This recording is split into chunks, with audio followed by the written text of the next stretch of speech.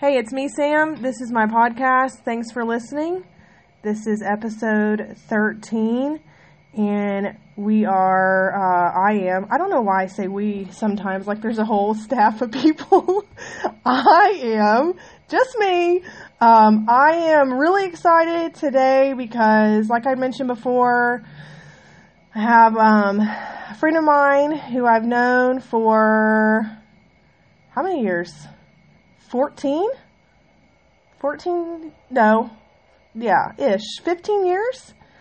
That we're talking to today, and I'm going to let her kind of introduce herself, but just to give an idea, just to give some information about our relationship and our history and stuff. Her and I, if you've listened to any previous episodes, back on I don't remember what number it is, of course, but the Like Literally Basically episode is the title of it, I think, where I talked about my first marriage. She was front and center for that first marriage showdown. And so we met at camp in Nashville. Nashville. I always forget which one it was. We met at camp in Nashville, and so worked together that whole year. And then I also went and, my son and I, when it was just my son and I, and he was about 2.5, we went out and did a Washington, D.C. vacation when she just had 2 kids at the time. And so it was a good time. But she is, if you listen to, I think it was the most recent episode where I talked about, just kind of gave a brief introduction to some of the friends that some of the guests I was going to have on. She's the one that I mentioned as kind of like my moral compass, the person that I check in with. And I actually today was looking through, I've had my phone for about 2 years, almost 2 years, and I was looking through our text message exchange over the past 2 years. And it was really interesting to see that, there's been times that I've checked in with her about church drama, just kind of trying to see her perspective. There's been times that I've checked in with her about how do I, as a single woman, manage having men in my home to do different contracting jobs and work, and just trying to, stay like above reproach and not appear shady to anyone. But so, that was kind of interesting for me. Like, I knew that I had done that with her, but then kind of looking back through our text history, just confirmed that. She was there and did, put together some thank you cards when I got my first foster care placement. And I thought it was really cool. One of our text exchange said, I wrote this down when I was looking through it today. I wrote to her, I really cherish our sporadic and yet constant friendship. Love you. And she wrote back, and I love you, and I'm waiting for you to be my neighbor, which was also a funny thing because there was just random messages after we maybe hadn't talked for 2 or 3 months where she would be like, hey, I'm heading to the beach with the kids. Can you meet me there? She lives in Charleston. And I'd be like, you jerk. I don't live there. Quit. You're making me cry. But, so yeah, her name is Jill. And I'm going to turn it over to her and let her introduce herself. And then we've got some topics today, and then we'll get into it. Go for it. That's me. It's my time. Your time. It's very intimidating to have someone say, I'm just going to turn it over to her. Turn it over. It's all you. Very intimidating. So my name is Jill. And yes, we've known each other for a long time. It's weird because I still feel like I'm 22, but apparently not. Apparently. I have one husband named Heath. I just actually planned my very first surprise party for him tonight, and it worked. Like, wow. He didn't figure it out till we were getting there. Can't believe it because he's, smart and stuff, so he usually figures that stuff out. So that was exciting. After almost 17 years of marriage, that was the first one. And I have 3 kids. They are, kind of close to your kids' ages. Mm-hmm. 11, 9, and 6. And we live just 20 minutes from the Charleston, South Carolina beaches. And it is rather picturesque here. And you definitely, I mean, every time there's a house for sale in my neighborhood, I think that would be just a perfect spot for Sam and her family. But, One day, I'm going to get you. One of these days. What else do you need to know about me? Yeah, so when I complain and carry on about Ohio weather, that's not something that she's necessarily experiencing ever. I constantly am dogging Ohio. It did snow this year. Oh, you got snow? Wow. Any hurricanes? There was a hurricane. At least in the past 2 years, because that was... That's really... We haven't had hurricane... Like, we evacuated this year and last year for hurricanes, but nothing happened. It was just precautionary. But we got 8 inches of snow. Wow. Yeah. Usually it's like a dusting, and those southern cities shut down completely. Yeah, we get ice. Mm-hmm. So tell me, tell everyone kind of about your current work situation, your previous your previous employments. I mean, like, kind of, I guess, what's your day to day? I mean, what are you doing with your life right now? Nothing. I watch Netflix and do laundry. That's pretty much that, like, message that pops up. Are you still watching? That's me. That is. That's after like 6 hours. So my resume is of randomness, but the last 4 years I worked at a preschool, 3 years as the assistant director and 1 year as the 4-year-old teacher. And then I was like, you know what? I don't want to do this. So I came home, and this year is my first year in 4 years that I've been at home with my kids, and, you know, just the perfect little 1950s housewife. And I, you know, do my makeup and have dinner on the table every night when he gets home. I mean, it is just gorgeous. It really is. We're going to get to the truth about that, because I feel like you might be exaggerating that home wife, stay-at-home mom situation. Just one time my mom asked, do you really have your pajamas on when he gets home? Or, I mean, no, they're called yoga pants. Leave me alone, Mom. No, sorry. Yeah. Yeah, so I'm at home this year, and it's actually been really cool.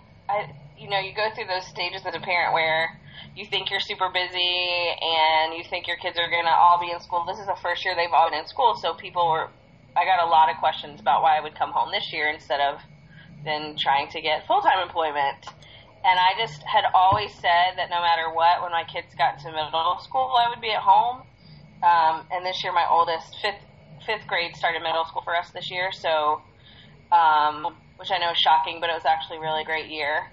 So I came home this year, and the Lord's kind of doing some other things. Like, He gave me this ministry responsibility, and my husband and I are in the process of starting a business here in Charleston, and so we're kind of walking into this really big season of just full-on obedience, and I could not do that if I was doing something else. So, yeah, it's been a weird year, and we've walked through some crazy stuff as a family, and that I'm super grateful that I've been able to be home through it. So, yeah.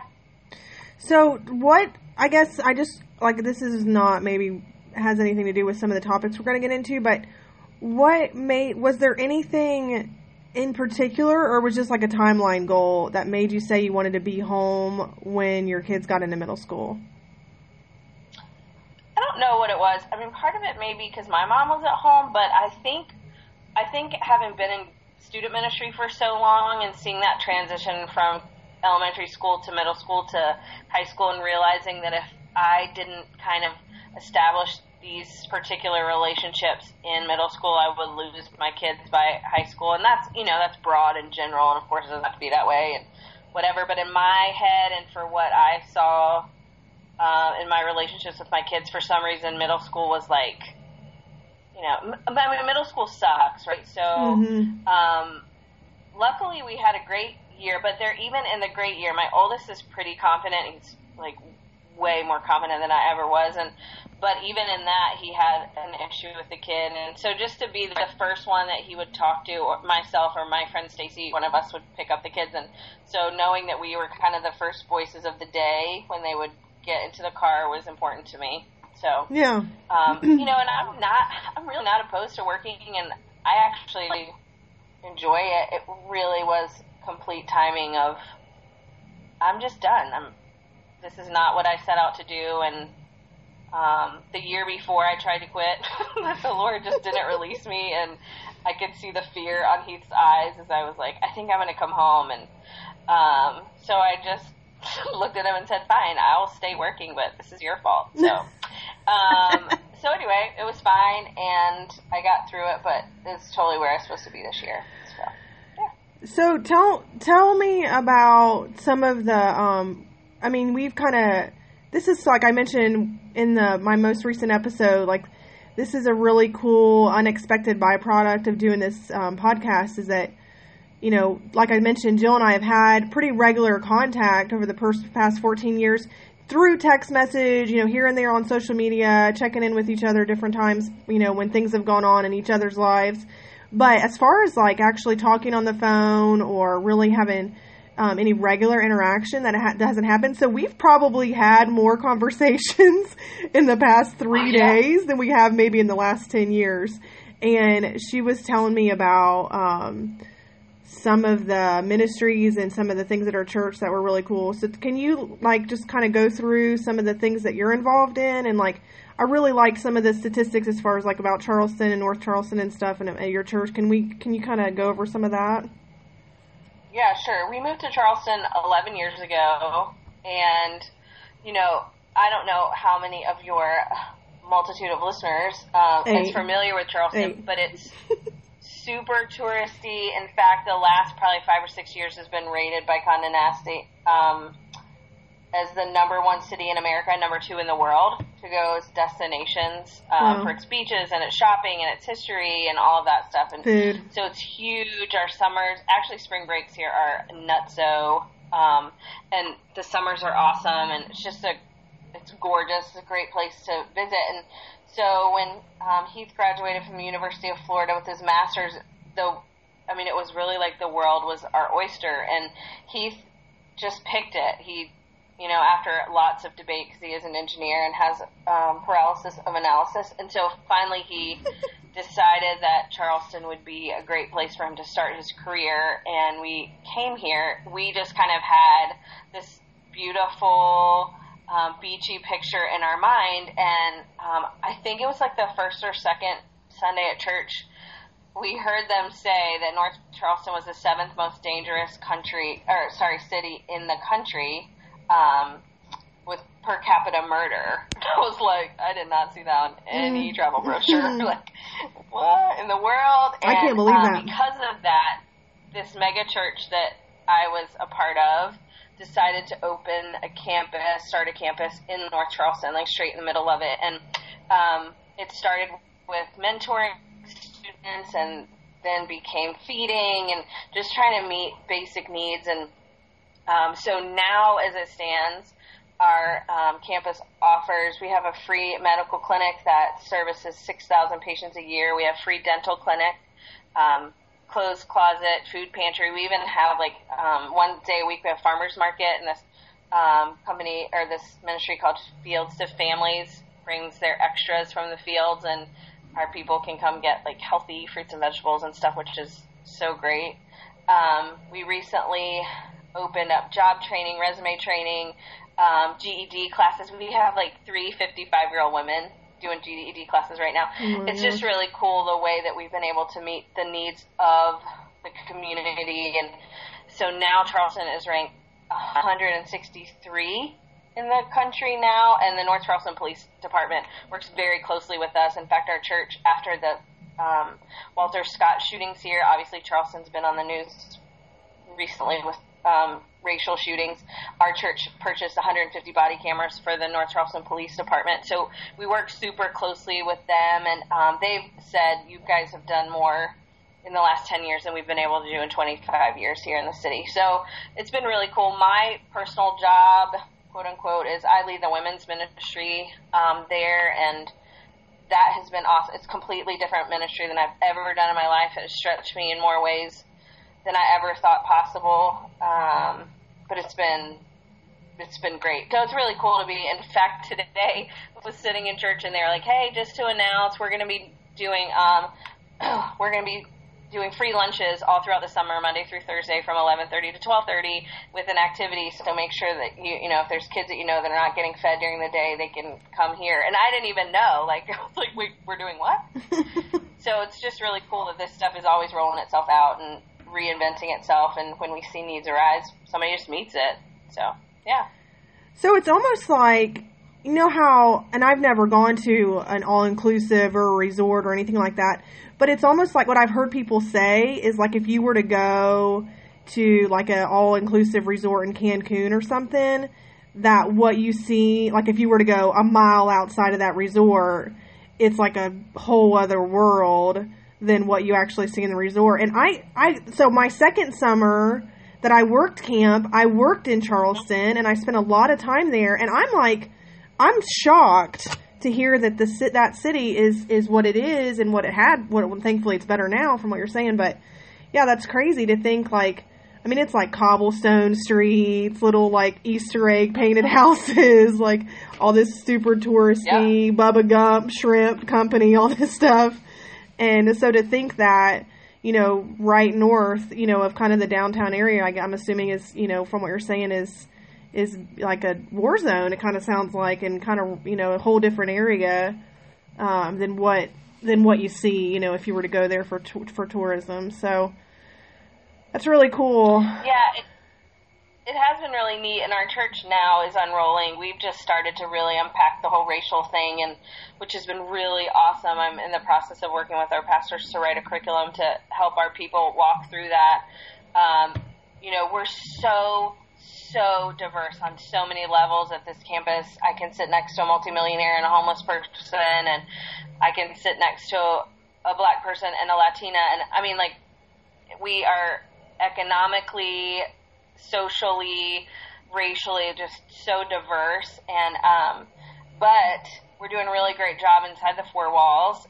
But as we've talked more, what are we doing when we get outside of it? And how can we model that for our community? And how can we bridge those racial divides? And to be able to be in a place where I can ask my black friends, you know, is this appropriate? Or how do I handle this? Or how can I bridge this? Or what can I say to this? And just to be able to have honest conversations. In fact, tonight at the birthday party, two of the girls were like, Heath, you better not spit on that cake. You better, you know, and they were like, it's not a black thing. And I was like, anybody else? And it was just all of the black people in the room that were like, yeah, we don't like it when people blow out candles because we think they're spitting on the cake. So even in the hilarious moment of blowing out candles, we were able to have this racial conversation about the way white people and black people do birthday parties. So, yeah, it's just really great to be able to be in that open environment. So, come on! Yeah. Well, for you. And I promise we actually have like actual topics to talk about, but just in true fashion, I'm completely winging this. And I forgot to give a disclaimer at the beginning. I have Jill on Skype. I'm recording, you know, the same way I always have, one take, no editing. And so if the sound is off, I mean, I'm sorry. I got nothing. But hopefully it's good. We kind of did a little test run, so I think it'll be okay. But so I have a question or I have something to maybe talk about off of that, and then maybe we'll get into the topics. I don't know. I'm not in any rush. I just think what you said is so critical, and unfortunately I'm in an area where, I mean, I think honestly at my church of maybe 200 to 250 people, we have one African American man there.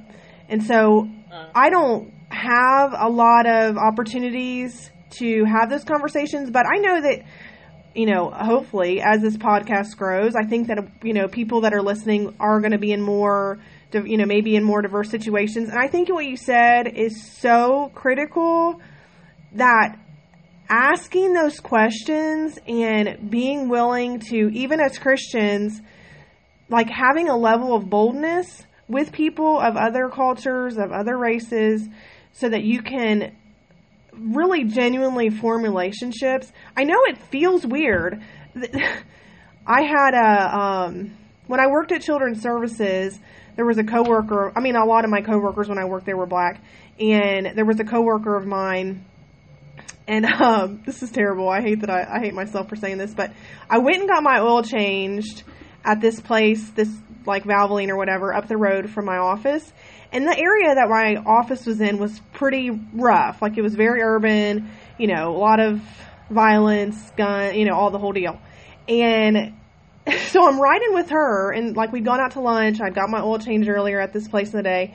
And I said to her, and I quote, I can't make this up, I said, yeah, it was a really nice place. It wasn't ghetto or anything at all. And she looked at me like, come on, what, you need to think before you talk. And I was like, I didn't mean that bad. But I think it's really important to try to, you know, if you have the opportunity, which like I said, I don't necessarily have that chance, but if you have the opportunity, it's really important to build those relationships with people. Because with her, we were friends. Like, we're still friends. I had a relationship with her to where she'd be like, Samantha, you idiot. Why would you say something like that? I mean, like, I am an idiot. I'm sorry. But I think that's really cool to be able to, you know, just be honest, have conversations, be realistic about, you know, what a person from another race needs, how they feel respected, how you feel respected, whether it's blowing on candles or not calling a oil shop ghetto. I mean, whatever it would be. Do you see any, like, are you battling that a lot in your ministry as far as the cultural differences, or how does that flow out in your ministry? It does a little bit. Just little things like, because we're part of a mega church, the whole concept of small groups is crucial.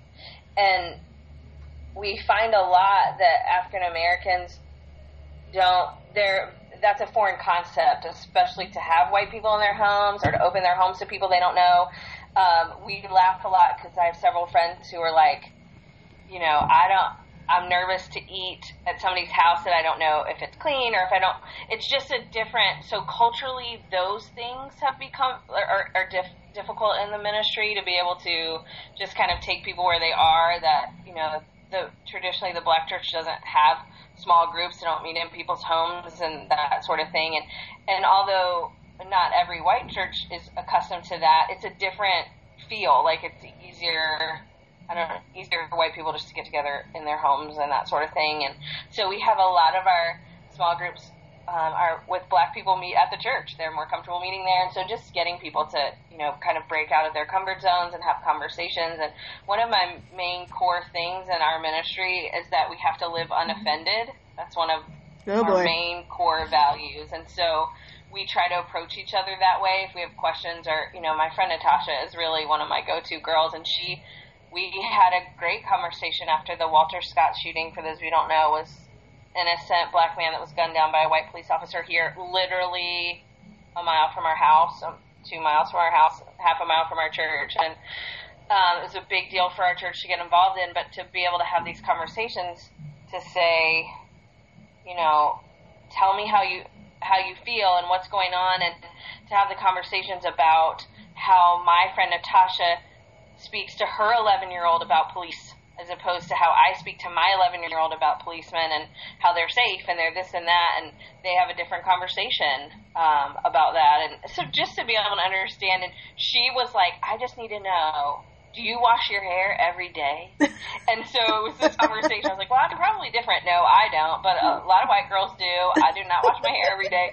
So just those honest conversations. I'm not offended. She's not offended. I just want to know, I love you and you love me, and we just have questions that have always been on our minds. And finally I'm in a place, and it doesn't have to be race. It can be sexual orientation. It can, like, whatever your opposite is, whatever that thing is in your life that makes you nervous or that gets you scared or makes you lock your door or makes your, you know, your defenses go up. You need to find that person that can help just kind of tear those down, and to get you on a level playing field and realize kind of what's going on, and, you know, chill out. About it. So yeah, that's good. Like, I just remember when growing up, like, we would drive through our city, like our city center here in Dayton, and my dad would be like, lock your doors, and it was was because he grew up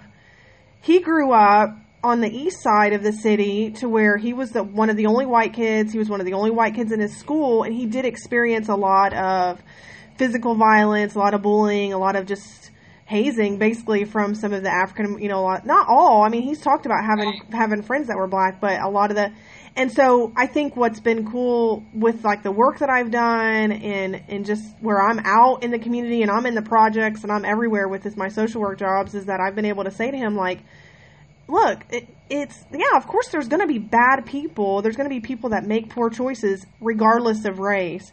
You can't just put a blanket statement of lock your doors whenever you go into an urban community that's, primarily African American because you have this history or because you have this, you have, like you said, you have this kind of cringy response to whatever it is. So, I mean, I know, yeah. That's good. So that's a bonus. That's a bonus topic that we didn't plan on. But one of our nights we could grab Natasha. We could have a great conversation on here. She's got a lot of insight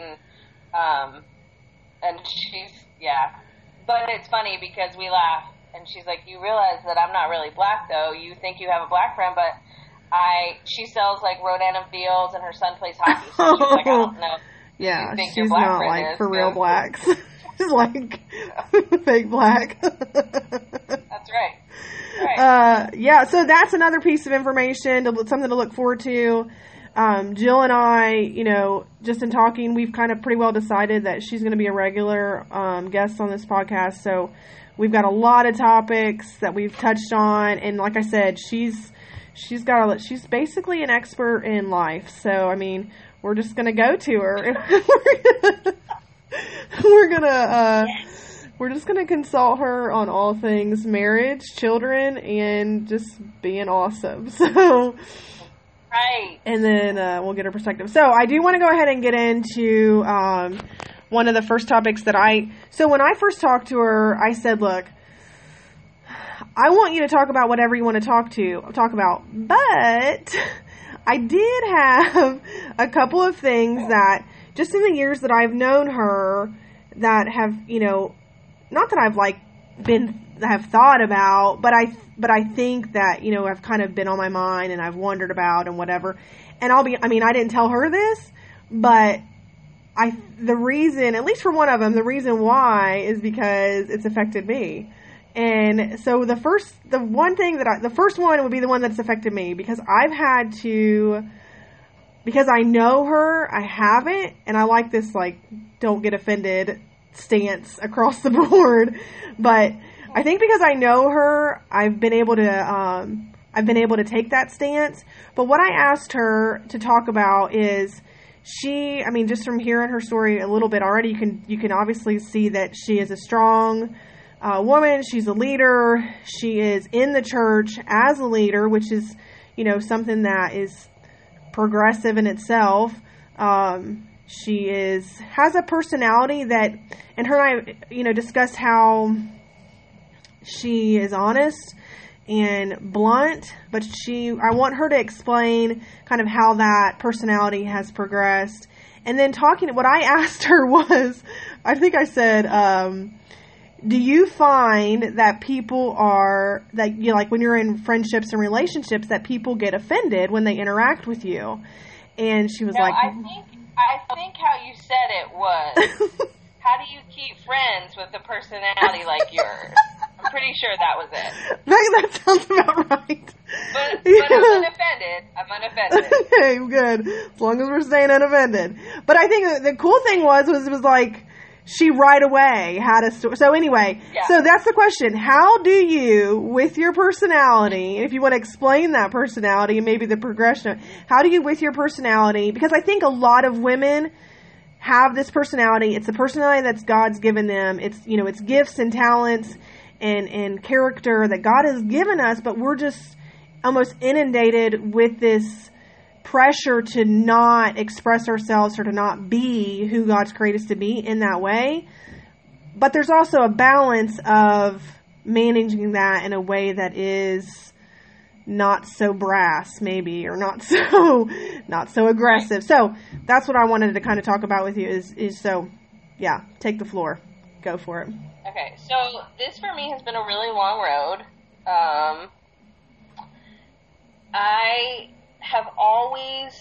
My mouth has always been an issue. always. As a kid, I very quick with my thoughts, and like as you are speaking, I already have my next thought planned out. I actually have a child that's like that as well. I've birthed another one of me, and so it's always been an issue with my parents. I did relatively well with other authority figures growing up. But it's always been there. And as a woman, I haven't met any women yet who have not struggled with insecurity, and that's how my insecurity came out. Is I didn't shy away. I got louder. I got more. I got just all of that my mouth became my cover. And so in college, people, my motto, people would say all the time, Jill just says what other people are thinking. And I wore that like a banner. Like, I was so proud of that badge, and I just wore it proudly, and I would just speak. And I remember very clearly the Lord, like, sitting next to me saying, there's a reason why people don't say everything that's on their minds, because it hurts people, and you have got to figure this out. And as I began to heal and began to tear away at the self-confidence issues, which of course will always rear itself in some way, but I began to continue to speak truth. I even went through this phase where, when you read in scripture and it says gentle, quiet spirit, I'm like, that's not me. I have to have that. So I went through, like, it wasn't very long because I thought I was going to die, where I tried to be that. Like, I'm going to be gentle and quiet and speak only when I'm spoken to, and I just really thought I was going to self-implode. And I was like, Lord, that is obviously not who I'm created to be. I know that I need to have a gentle, quiet spirit at points and in different times, but you have given me this. You have given me wisdom. You've given me a mouth. You've given me leadership. People listen to me. And so how do I do this well? And so as I began to heal and began to chip away at the parts of me that were ugly and hurting and broken, and a lot of that had to do with my marriage and my amazing husband, who kind of worked through that and assured me that I was okay and that he had married me for that, and just became confident who I was. It's changed a lot, and people will still say to Heath, like, how do you have a wife who just speaks her mind all the time? And he's like, oh, please, this is healed, Jill. You have no idea where it used to be. So I do still speak truth, but I am much more careful. I don't say everything that comes into my head. And it's really interesting because I think that's also the part of my personality that draws people to me as well. I am sarcastic. I use wit and humor in uncomfortable situations. And in meeting new people, I also have a decent gauge of people, too, who I can do that with and who I can't. That also come with time as well. But it's the same thing that I think draws people to me. And I do actually have a wealth of relationships. That's always a discussion, like, how do you have all these relationships? And I'm not sure. And I think it is those quick texts, like, hey, want to go to the beach? Even though I know you can't. That just, like, you come to my mind, and I think of you, and I want you to know that. And so the Lord has used this personality that's hard and confusing and difficult for people who are exact opposite of me, to draw people to me. And He's also used that same personality to refine me and to sanctify me, all the while reminding me that I have a responsibility to speak the truth that He's given me, that He hasn't, so many years ago when I read the verse where it says, if you lack wisdom, ask for it and He'll give it generously. I took that very seriously, and I asked for that. And so I feel like He's given me wisdom and insight earlier in life that people don't necessarily have. And so I do have a responsibility, I think, but just learning to communicate that correctly has been the battle and has been the road. Which is funny because I told you the other night, I've gone a while without offending people that I know of. I could very well offend people and not know it. But the last 2 weeks I've had 2 people come to me, tell me that I hurt their feelings, and I have to hear that. I have to listen to that, and I do. I listen to that and kind of absorb what I need to absorb and throw off the stuff that I know might be conviction for them or their own unhealed parts of them that my truth might hurt. And I have to acknowledge that. But then I also have to kind of go, okay, maybe that wasn't the right time, or maybe I didn't handle that as correctly, apologize for what I need to apologize for. And I still, I'm good at apologizing. And yeah, I think it's just been a process of healing myself so that I know that my truth is real and from a place of love, whether people get that or not. And Sam, I think that's important too. Like, I'm not responsible for what other people's reactions are. I can't be responsible for that. If I am being consistent with who God has created me to be, and I'm doing it in love, and I'm speaking His truth and not my own truth, it's not always going to be received well, and I'm not responsible for that. And that's part of the healing, right? That's part of the self-confidence in my relationship and my identity, is that, I'm just going to follow this, and I hate that it hurt you, but that wasn't me. That was Jesus. So, yeah. Does that make sense? Yeah. So I guess, I think that, and this is something that I really struggle with, because my inclination when it comes to fight or flight, as far as relationships and even like as an adult to have friendships and things, it's always flight. I have developed a very fine-tuned skill of cutting people off very quickly for maybe 0 to little offense, even if it's just a perceived offense. It's immature, and I feel like I've made some progress, but you can ask.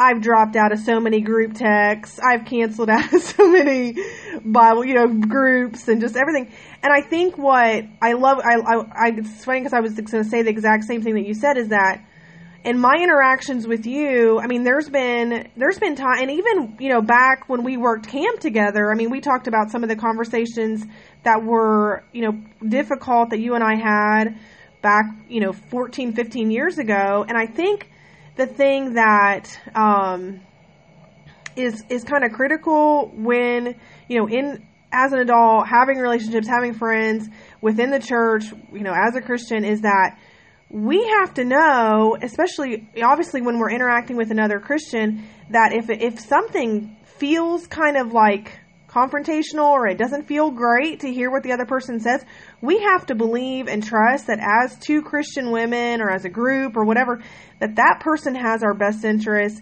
And we have to, I think, especially when it's a more developed relationship, we have to trust that person is coming to us with love and in a way that is for our good.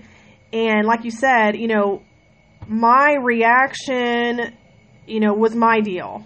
That was my issue. And so for me, when I would have a reaction, I never talked to you. I never confronted you or said, anything like, you hurt my feelings, or, like a big baby basically. But, I never came to you, because I knew that you loved me, and I knew that you cared about me, and I knew that any reaction that I had was my issue. And I think that is such a critical piece of maintaining good, transparent relationships as Christian women, especially with all the insecurities and drama and crazy that we bring to the table. I think that it's so critical to know that, when you're interacting with someone who and you believe loves you, and you know and believe that they have a strong relationship with Christ, if you feel offense, that is 9 times out of 10 your issue. And so looking at and going to God and saying, okay, I feel offense. What do I need to work on? Why do I feel this? Is it because they were spot on? Is it because I am still battling this I don't want to hear the truth mentality, or, whatever it is. So yeah, I definitely, I agree with you on that. And I think that, I think the unfortunate thing, I guess, is that here you and I live at different states, and it's difficult to develop those types of relationships. That's, I guess, the thing that's hard for me, is that, and I think it's just when you've been through things and you've been burnt and you've had trust issues, that it can be difficult, but, making an effort. And I also think that our culture has convinced us that confrontation is wrong, that confrontation isn't good, that we should steer clear of confrontation, that we should just keep ourselves in our lane and stay away from it as much as possible. But the truth is, confrontation is necessary and it's important. And anyone who is able to confront, people say that to me all the time, like, oh, you're just so good at, I hate it. I hate to have to confront people. I hate to have hard conversations. I'm not as miserable, and I agonize over the right words, and I didn't used to always do that, but I do now. Like, so very important. I play through it in my head. I take notes, the whole thing, because I want to do it well. But because we have this such negative view of confrontation, if there's anyone who can confront and do it well and has to do it, they're automatically labeled like a B, or I mean, so much stuff is. You can say bitch on this channel, by the way. All of those words that I've gotten my whole life, yeah. And really the truth is, like, Jesus confronted all the time. It's absolutely necessary. You can't have growing relationships if there's not confrontation. You just stay stagnant. You stay, it just stays level. And if you're going to go deeper and move on, you have to be able to say, hey, you know what? I love you, and I was noticing this, and this makes me nervous, or have you considered this? Or there's so many ways to frame it, and that's part of it, is knowing your personality enough to, how do I frame this? If someone's going to confront me, do not start off with, hey, I just want you to know you're doing a really great job with this. And like, I know what you're doing. Just tell me what I need to fix, and let's move along, okay?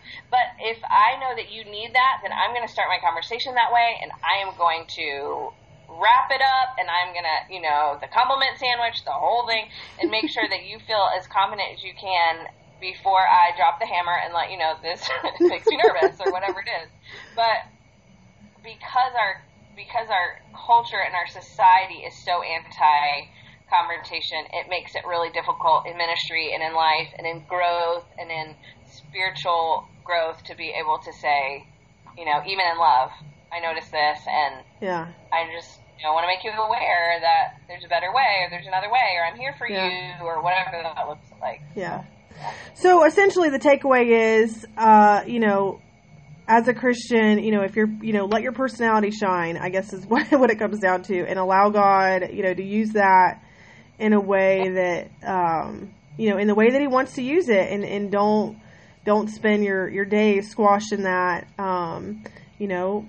So what I want to talk about, though, is, and I thought about this after we had our initial check-in conversations, but so yesterday, now I'm going to admit to this, I didn't tell my parents, but I ramped up on a curb and busted my driver's side tire because I was eating a taco and I dripped it all over my lap, and I glanced down, and then, the curb situation fell apart.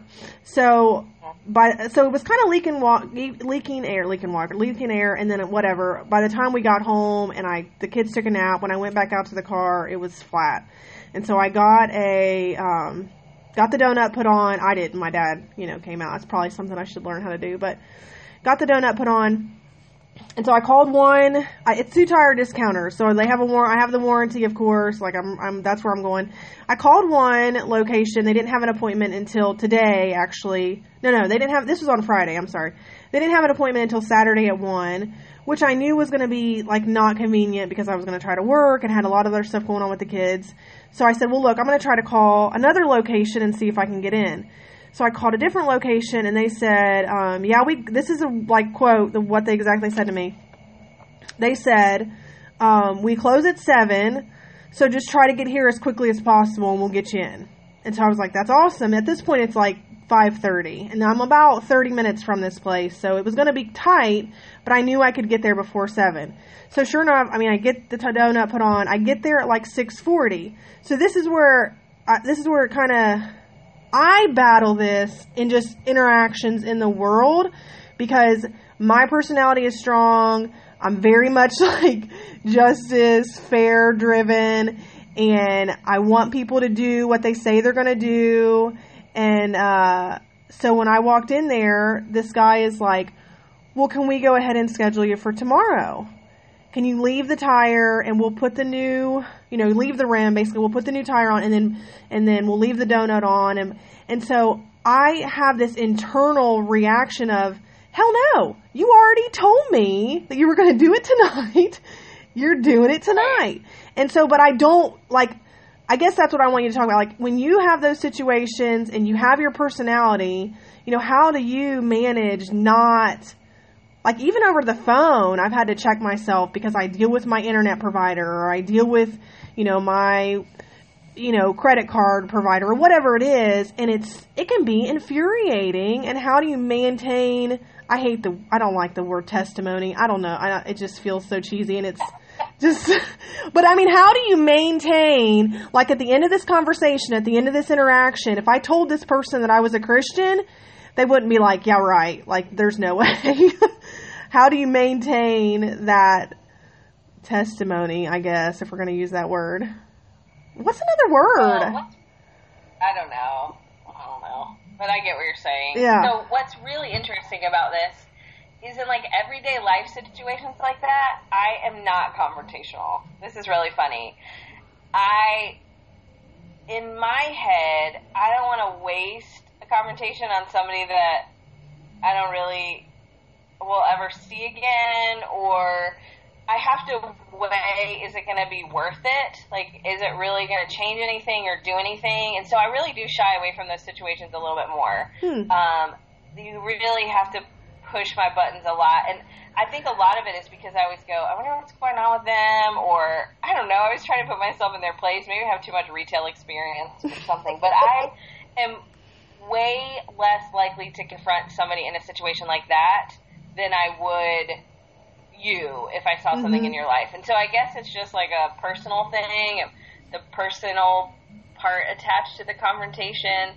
I'm trying to think, like, I will write letters all day long if I have a great experience. If you've done something really great, I wrote a letter to Wendy's the other day. Like, I'm always like looking for people who are doing a really good job in their profession, and it really takes a lot for me to lose my mind in that kind of a setting. I don't know. Maybe that does sound weird. No, I think, you know what I think, too, is that I've got a chip on my shoulder because I'm a single woman, and, like, I just, you know, it's not great. It's not a good thing, but I just, in my mind, like, even though this guy is, like, has no clue, like, I think, like, oh, you think you're going to take advantage of me because I'm single and you're going to push me around and I'm a woman? No, not today, sir. And I didn't raise my voice. I didn't have any major confrontation with him.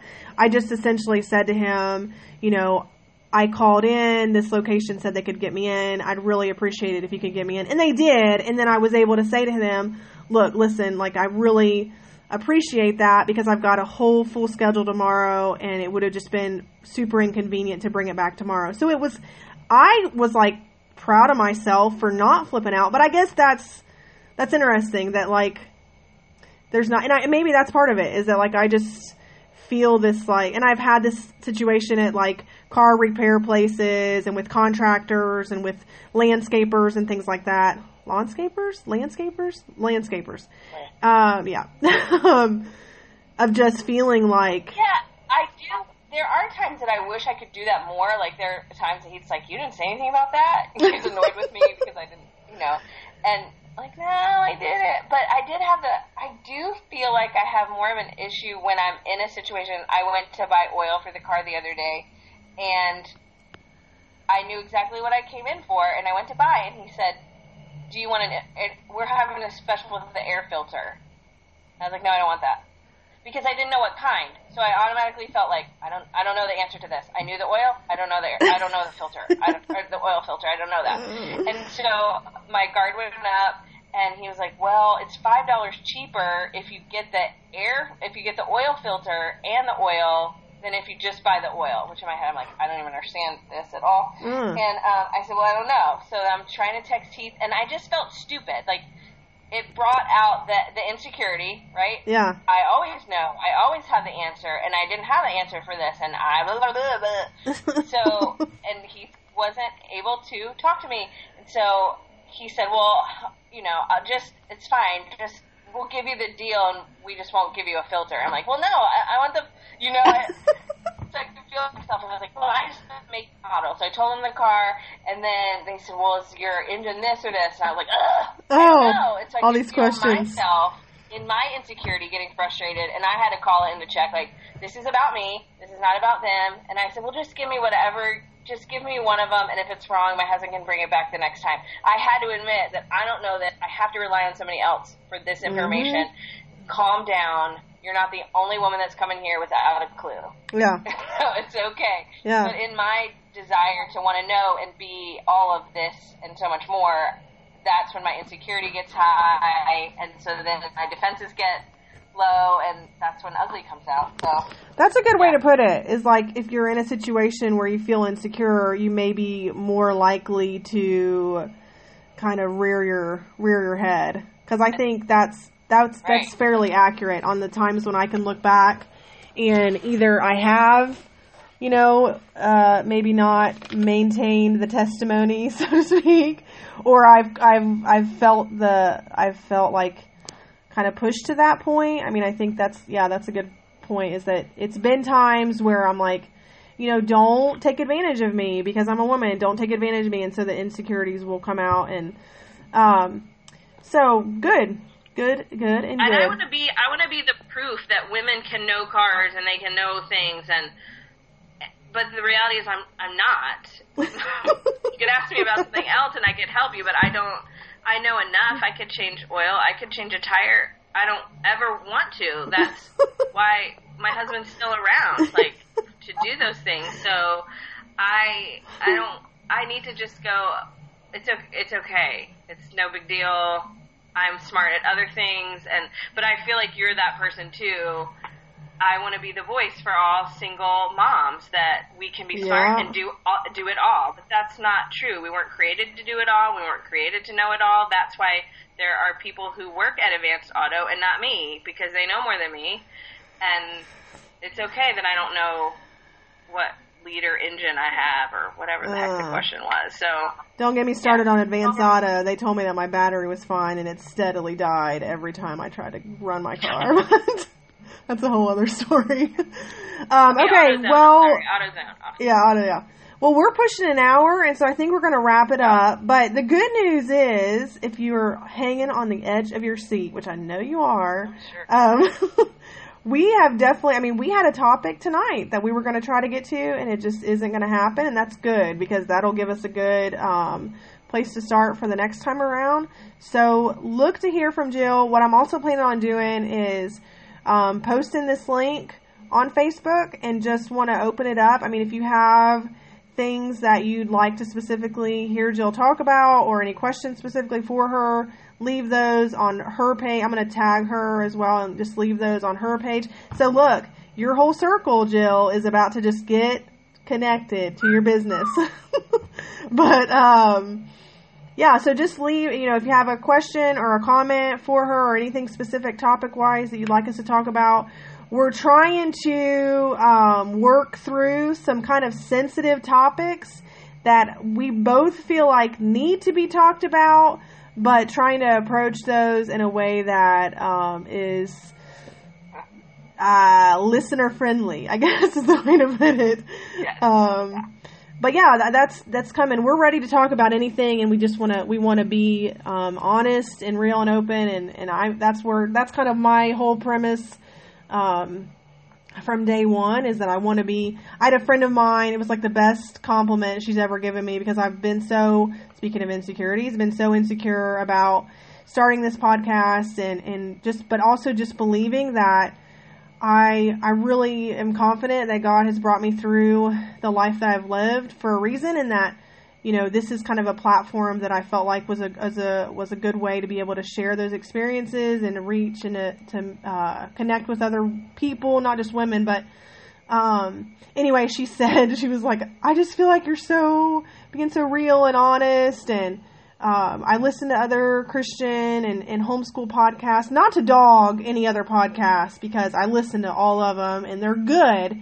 But I think what sometimes happens, and this is across the board in the Christian community, is that there's this push to not be honest about how much of a mess we are. My pastor did this series one time years ago that was titled, "We're Not Okay." And I loved it so much, because it was like, let's just be honest with each other. Like, we're not.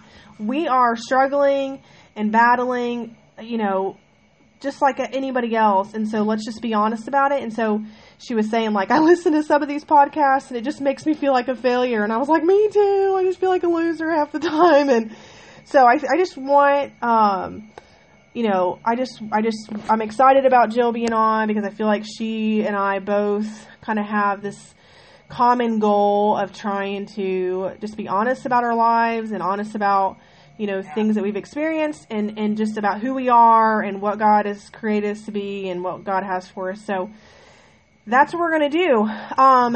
Just as a heads up, this coming Thursday, I've got, okay, Jill, before I move on, that was rude. I'm sorry. It's disrespectful. Okay. Did you want to say anything else or say bye or adios or close out it with any closing wisdom?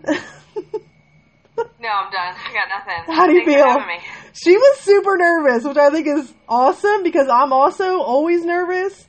But I told her, I said, and I think we kind of got there. Like, once you get to talking, it just feels like you're having a conversation. You don't really... Look, I would walk around with a microphone all day long if the world would let me. That's why I say my life is like a reality show. I'm just waiting to find out if I'm punked. I live in a movie. Yeah, all day. Yeah. Okay, well, I'm so glad to talk to you, and I've obviously, you know, you'll be back, so we'll talk to you next time. Coming up on Thursday, my friend Angela, who I went to college with, she and I have not talked prior to today for 14 years, almost 15 years, and her and I caught up today. She is hilarious. She is really a neat person, and I'm really excited. She's going to be talking about some pretty intense topics. Her and I, just to give you a heads up, her and I are going to kind of come to heads because she is an animal activist. And if you've listened to my previous episodes, you know that I'm just not quite there. I don't understand it, I guess, is what I told her today. I said, I don't want to say that I disagree. I don't want to say that, like, I think you're wrong. I just don't get it. And I think so that's something we're going to talk about. She calls herself a crazy dog lady. She likes to be called that. And then, she also has had, you know, has been married and has had a period of infertility. And so that's something that I told her today, I said, wow, I just think you have an opportunity to really be a voice to so many women, to tell your story and to talk about your feelings and how, you know, what you've been through with that. Something that even for me, I don't understand and I haven't experienced. So I think it's just going to be really eye-opening for me even, you know, and hopefully for anybody else listening to hear her story. So we're doing that Thursday. I'm really looking forward to it. So we'll see you then. All right, everybody have a good night. Sunday is over, almost over. And we'll talk to you next time. Bye.